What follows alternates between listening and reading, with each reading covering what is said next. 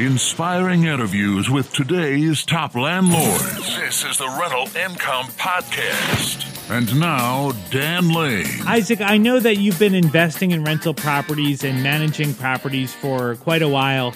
Have you made some mistakes along the way? Oh, absolutely. And I probably, hopefully I've learned from them. On the podcast today, Isaac is going to be sharing with us 6 different mistakes that he's made as a landlord so that hopefully you can learn from his mistakes, not make the same mistakes, and save yourself a lot of time and money. Joining us on the show today for a repeat appearance from Indianapolis is Isaac Barrow.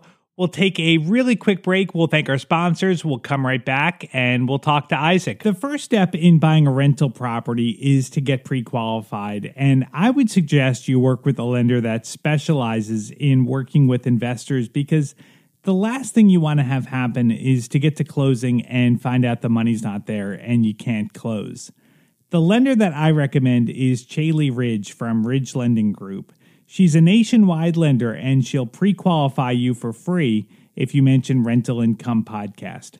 Find out more today. Contact Chaley at ridgelendinggroup.com. That's RIDGE, lendinggroup.com. NMLS 42056. A good deal on a rental property isn't going to last very long. To win properties today, you need to move quickly when a deal comes on the market, but it takes time to analyze a property. I want to let you know about an app where you can analyze deals on your phone in seconds. It's called Ask Rick. That's RIC for Rental Income Calculator.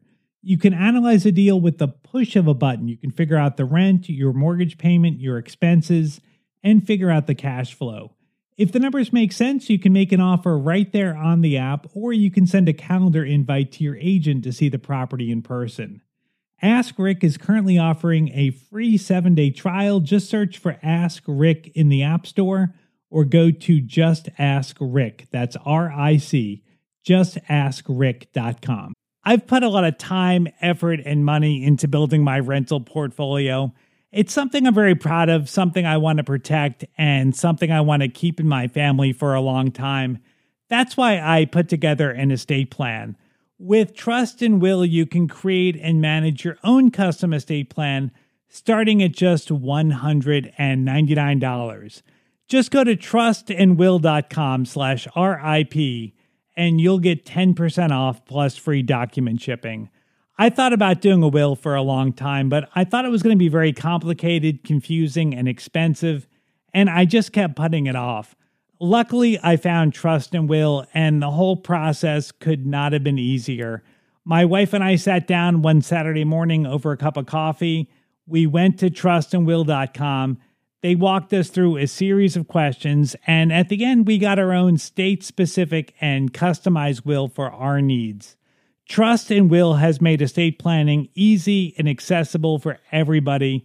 Secure your assets and protect your loved ones with Trust and Will. Get 10% off plus free shipping of your estate plan documents by visiting trustandwill.com/RIP. That's 10% off and free shipping at trustandwill.com/RIP. So as much as we try to avoid having vacancies, you're going to have vacant units from time to time. And Isaac, you've had some vacant properties that have been targeted for break-ins. Luckily, nothing's gotten too bad, but what happened?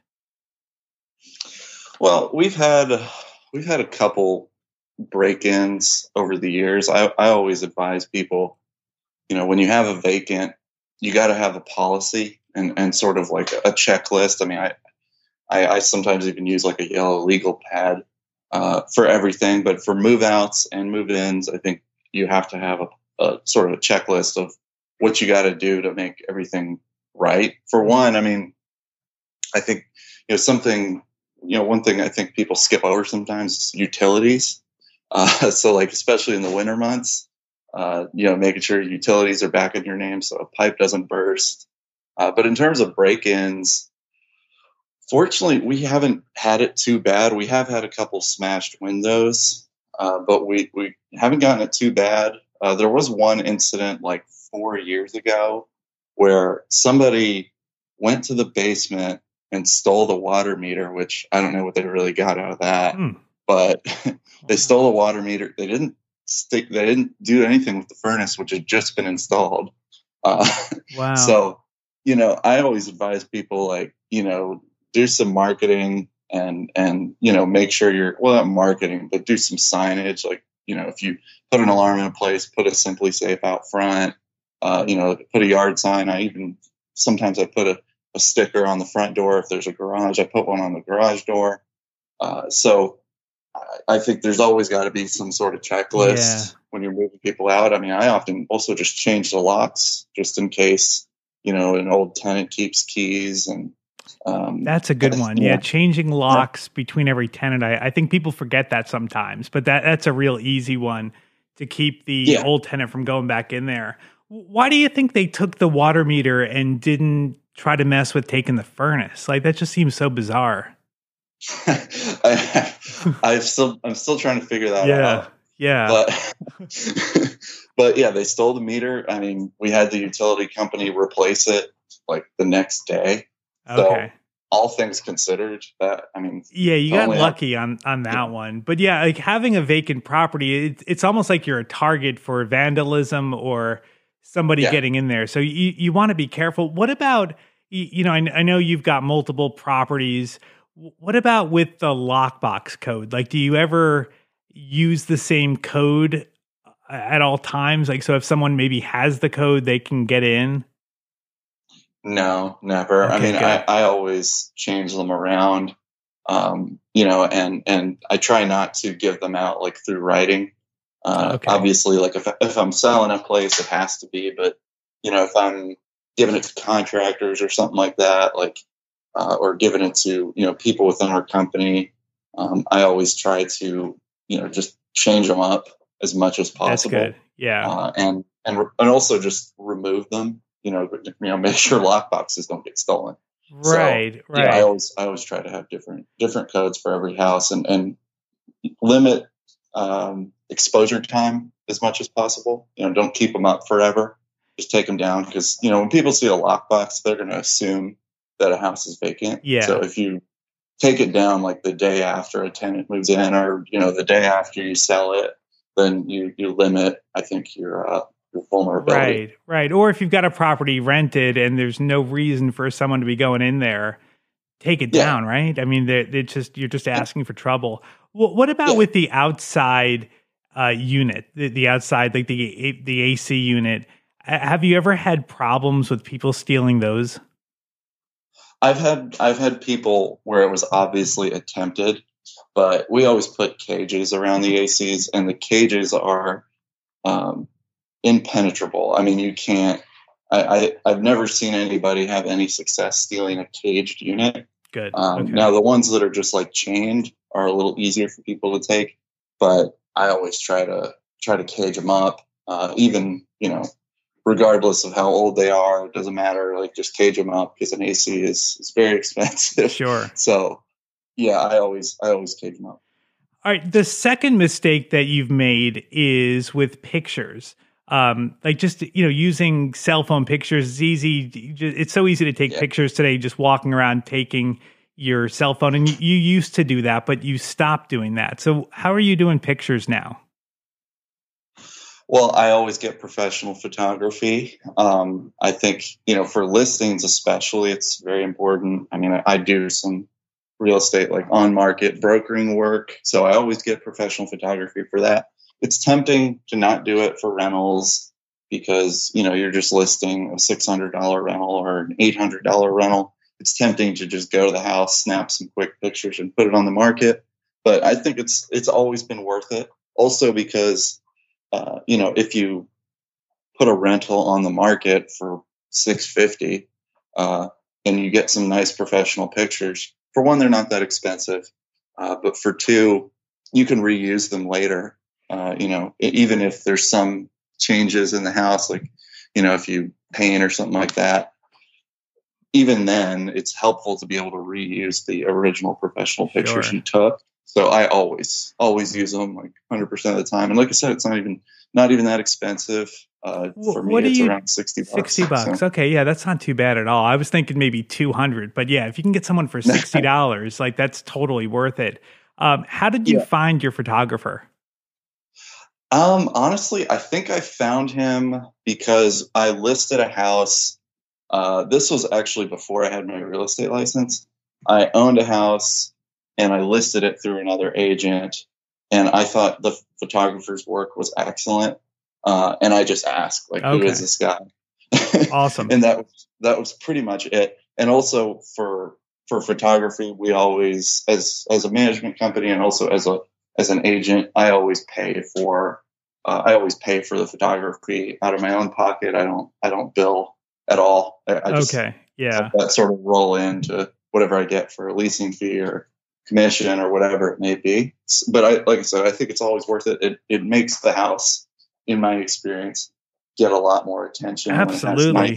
I mean, it's ridiculous how big of a difference it is between just taking a cell phone picture and putting up for a professional photographer. All right. The third mistake that you've made in the past is letting tenants get behind on rent. So talk to me about that. What happened? Well, I think sometimes it's tempting to, accept partial payments. And this is, a mistake I made when I was first starting in the business. I would take partial payments. I would let people slide on, moving in before paying their full security deposit. And of course, not every tenant is the same. So in certain cases, you are going to take partial payments, but you know that they will pay eventually. You can't, obviously you have to treat everybody fairly, but you're not going to treat everybody the same. So, I guess I just was a little more lenient in the beginning because I just figured, everybody will take care of it. But after going through a few years of doing rentals, you have to be a lot more disciplined in your approach as opposed to, approaching each situation and not going totally logical with it. Like just, sort of being lenient and not being tough on tenants when they get behind. I mean, it's tough, and I know a lot of landlords don't accept partial payments. They want the whole thing. But for me, I've taken partial payments dozens of times. If someone gets behind, as long as they have a plan on how they're going to pay, I'm generally fine with it. So do you kind of do it tenant by tenant that if someone is a good tenant and they're going to pay, they're going to get caught up? Will you allow it? I mean, generally speaking, like if a tenant is, well, first of all, I try not to get to myself in the situation where a tenant is like way behind. But like, for example, with the last year with COVID and stuff like that, there were more tenants for every landlord that were, significantly behind. For those, in general, I try not to take partials because then you just don't have much of a leg to stand on in terms of evictions and stuff like that. But I would say I approach it on a tenant by tenant basis, because if it's obvious that they're going to pay, and if, maybe they have a history of, following through on payment plans, I'll be much more willing to, to take a partial. But if it's just a new tenant who's behind in the first month, then probably not. for me, the biggest thing is always communication. Like the second that they stop communicating or they make a plan and don't follow through with it, that's when I start getting serious about evictions. So, I guess what I'm taking is it's case by case. Like you want to be careful taking partials, but you want to work with the tenant, and the goal at the end of the day, you want the tenant to be successful and to be able to pay rent. So, okay. So the number four mistake that you've made, and this one I think is interesting, is listing properties on Craigslist. So that hasn't worked out for you so well in the past? No, I would say the marketing for rentals has changed a little bit since I started. In the beginning, I would say Craigslist was actually a fairly reliable place to find tenants. But I think in my recent experience, Craigslist has been mostly filled with scammers and just sketchy people Yeah. that, situations that I just don't trust. So I've gone away from that. Yeah. I've done more on, Facebook Marketplace, which I think everybody's doing now. But, Facebook Marketplace is kind of a gift and a curse because you get so much attention because everybody's on Facebook. But you also, the fact that you get so much attention makes it hard to be picky because you have to pick one tenant. You can't, if you get 90 applications, you can't pick 30. So, right. only one person's allowed to move in. So I would say I'm kind of old fashioned. I like Zillow. I like Trulia. But yeah, Craigslist has not always been the best for me just in terms of getting quality people. So if you put your ad up on Craigslist and you get 90 people messaging you, how do you whittle that down? Do you have a system to make sure because like that can be overwhelming to look at 90 messages. How do you do that? Usually I kind of do it the same way. I kind of look at rentals the same way I do at hiring. Like when I've had to hire like assistants and, stuff like that, even going way back, like when I was managing a restaurant, like when I was hiring cashiers, what I would often do and what I still do is like if somebody calls or texts or emails and says, hey, I really like this house or I really want this job or something like that. People are looking for things all the time, but I would say I often just say, hey, call me at, 11:30 tomorrow. And if they do it, I would assume that they're serious because they kept it in mind. They probably wrote it down and then they followed through. And, if I get a good vibe from them and they seem qualified, then I'll probably move forward to the application process. And I would say 80% of the people fail that. Sure. So out of the 90, you're probably talking more like 10 people who are like seriously interested and don't have evictions. It might even be less than that in terms of percentage that I think are actually qualified. It's just the hard part is getting from 90 to, 7. Sure, and then from there, it's kind of easy because you kind of know. Then you go from 7 to 3, 3 to 2, 2 to 1.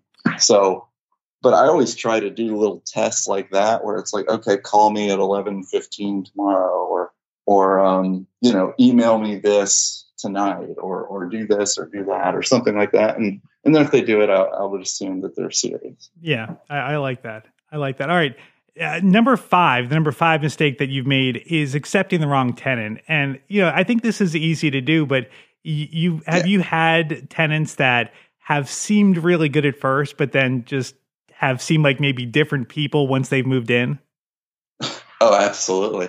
I mean, like I said, I compare a lot of it, like a lot of the skills and a lot of the sort of strategy you have to use. I would say it's very comparable to hiring.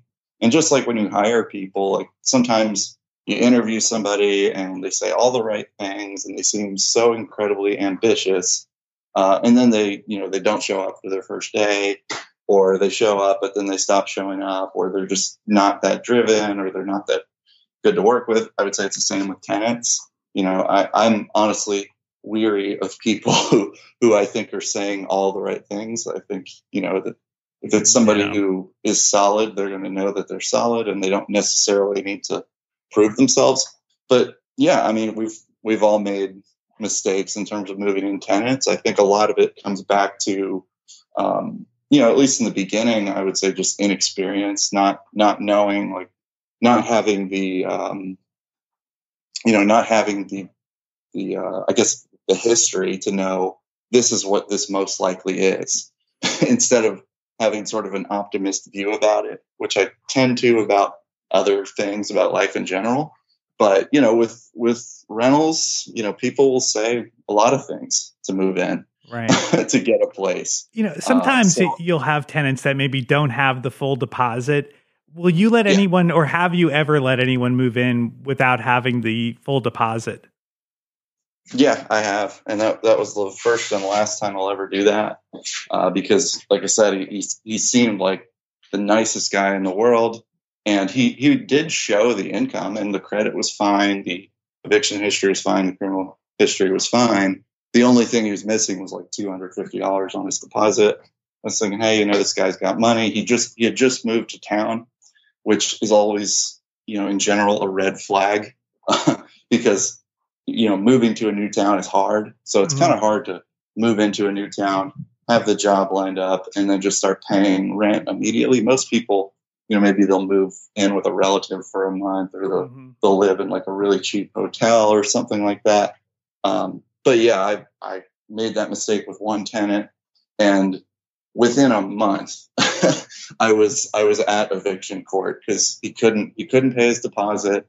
He couldn't pay, and of course, because he couldn't pay his deposit after the first month, he couldn't pay rent. So it was just like, from the beginning, it was like, okay, yeah, this was a mistake.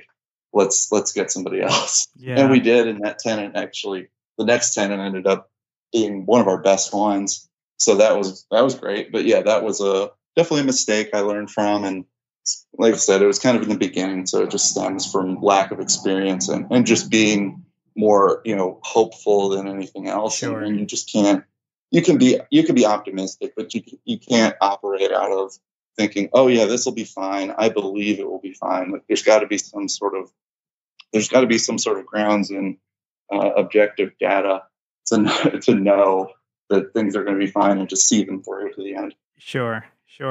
All right. And then number 6, the final thing that you've learned is not wasting money on eviction filing fees. So what do you mean by that?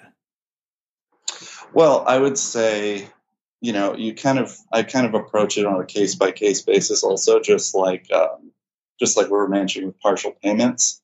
So like, for example, if you post an eviction notice on a tenant, you're supposed to wait the 10 days. But, by the end of that 10 days, if they haven't paid everything, of course, you want to just file. You just want to file immediately. But if it's a tenant who has plans to pay and they pay on the 12th day, then, they paid and you, and you paid the $123 or whatever it is for the filing fees, which of course you will stick with the tenant.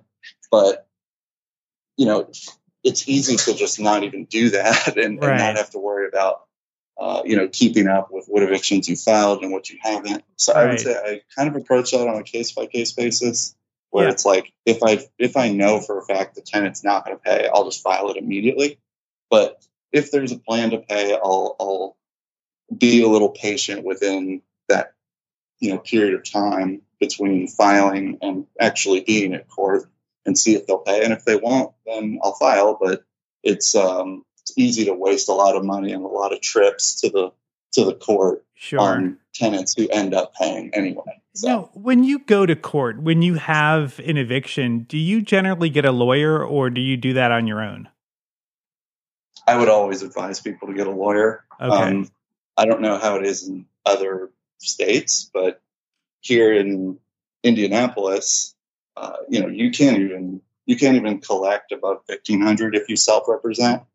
So, if you're getting damages, especially like, even if the rent owed is only $800 or $1,000, there's a good chance there's more than that in damages. Mm-hmm. And for that, you're kind of out because if you're representing yourself, you have a limit. So I would always recommend the lawyer. I didn't like doing it in the beginning just because of the money it can cost for lawyer fees and stuff like that. But I would say it's worth it because they can get you more and they know more about the law than you do. Isaac owns a property management company in Indianapolis. And if you own properties out that way and you're not happy with your current management, or if you're thinking about investing in the area and you want to talk to Isaac about the market, he would love to connect with you. I've got his contact information on the website. You can find it at rentalincomepodcast.com/episode 315. I'd like to thank today's sponsor for making this episode possible. It's Chaley Ridge from Ridge Lending Group. If you're looking to buy a rental property, whether it's your very first rental or you want to add to your portfolio, the lender that I recommend is Chaley Ridge. She's a nationwide lender and she specializes in helping investors buy rental properties. She has a ton of different loan programs and she can find something customized to you for your situation. You can find Chaley at her website. Just go to ridgelendinggroup.com. That's RIDGE lendinggroup.com. If you mention Rental Income Podcast, she will waive all the pre-qualification fees. NMLS 42056. Thank you so much for listening to the podcast today. Make sure you subscribe or follow the podcast. We put out new episodes every single Tuesday. And if you subscribe or follow, depending on what platform you're listening on, you'll get notified as soon as new episodes come out. My name is Dan Lane, and this has been the Rental Income Podcast. I didn't like the idea that if something were to happen to me, my family was going to struggle financially. I mean, they're still going to have to pay the mortgage payment, car loans, credit cards, and whatever other living expenses they have. So I got life insurance, and it gives me a lot of peace of mind to know that they're not going to struggle. They're going to have some time to get back on their feet again. Policy Genius's technology makes it really easy to compare life insurance quotes from the top insurance companies in just a few clicks to find your lowest price. If you have life insurance through work, it may not offer enough protection for your family's needs, and it also might not follow you if you were to leave your job.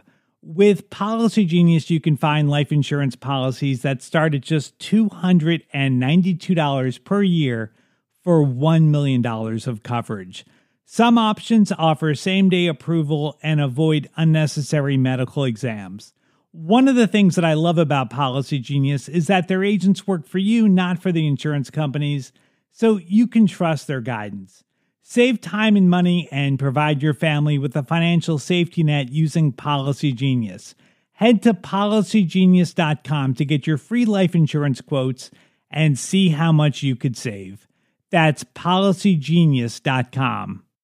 Brain fog, insomnia, moodiness, weight gain. Maybe you think they're just part of getting older, but MIDI Health understands that for women over 40, they can all connect to menopause. It's at the root of dozens of symptoms we experience, not just hot flashes. MIDI clinicians are menopause experts, offering safe, effective, FDA-approved solutions covered by insurance. 91% of MIDI patients get relief from symptoms within just 2 months. Book your virtual visit today at joinmidi.com.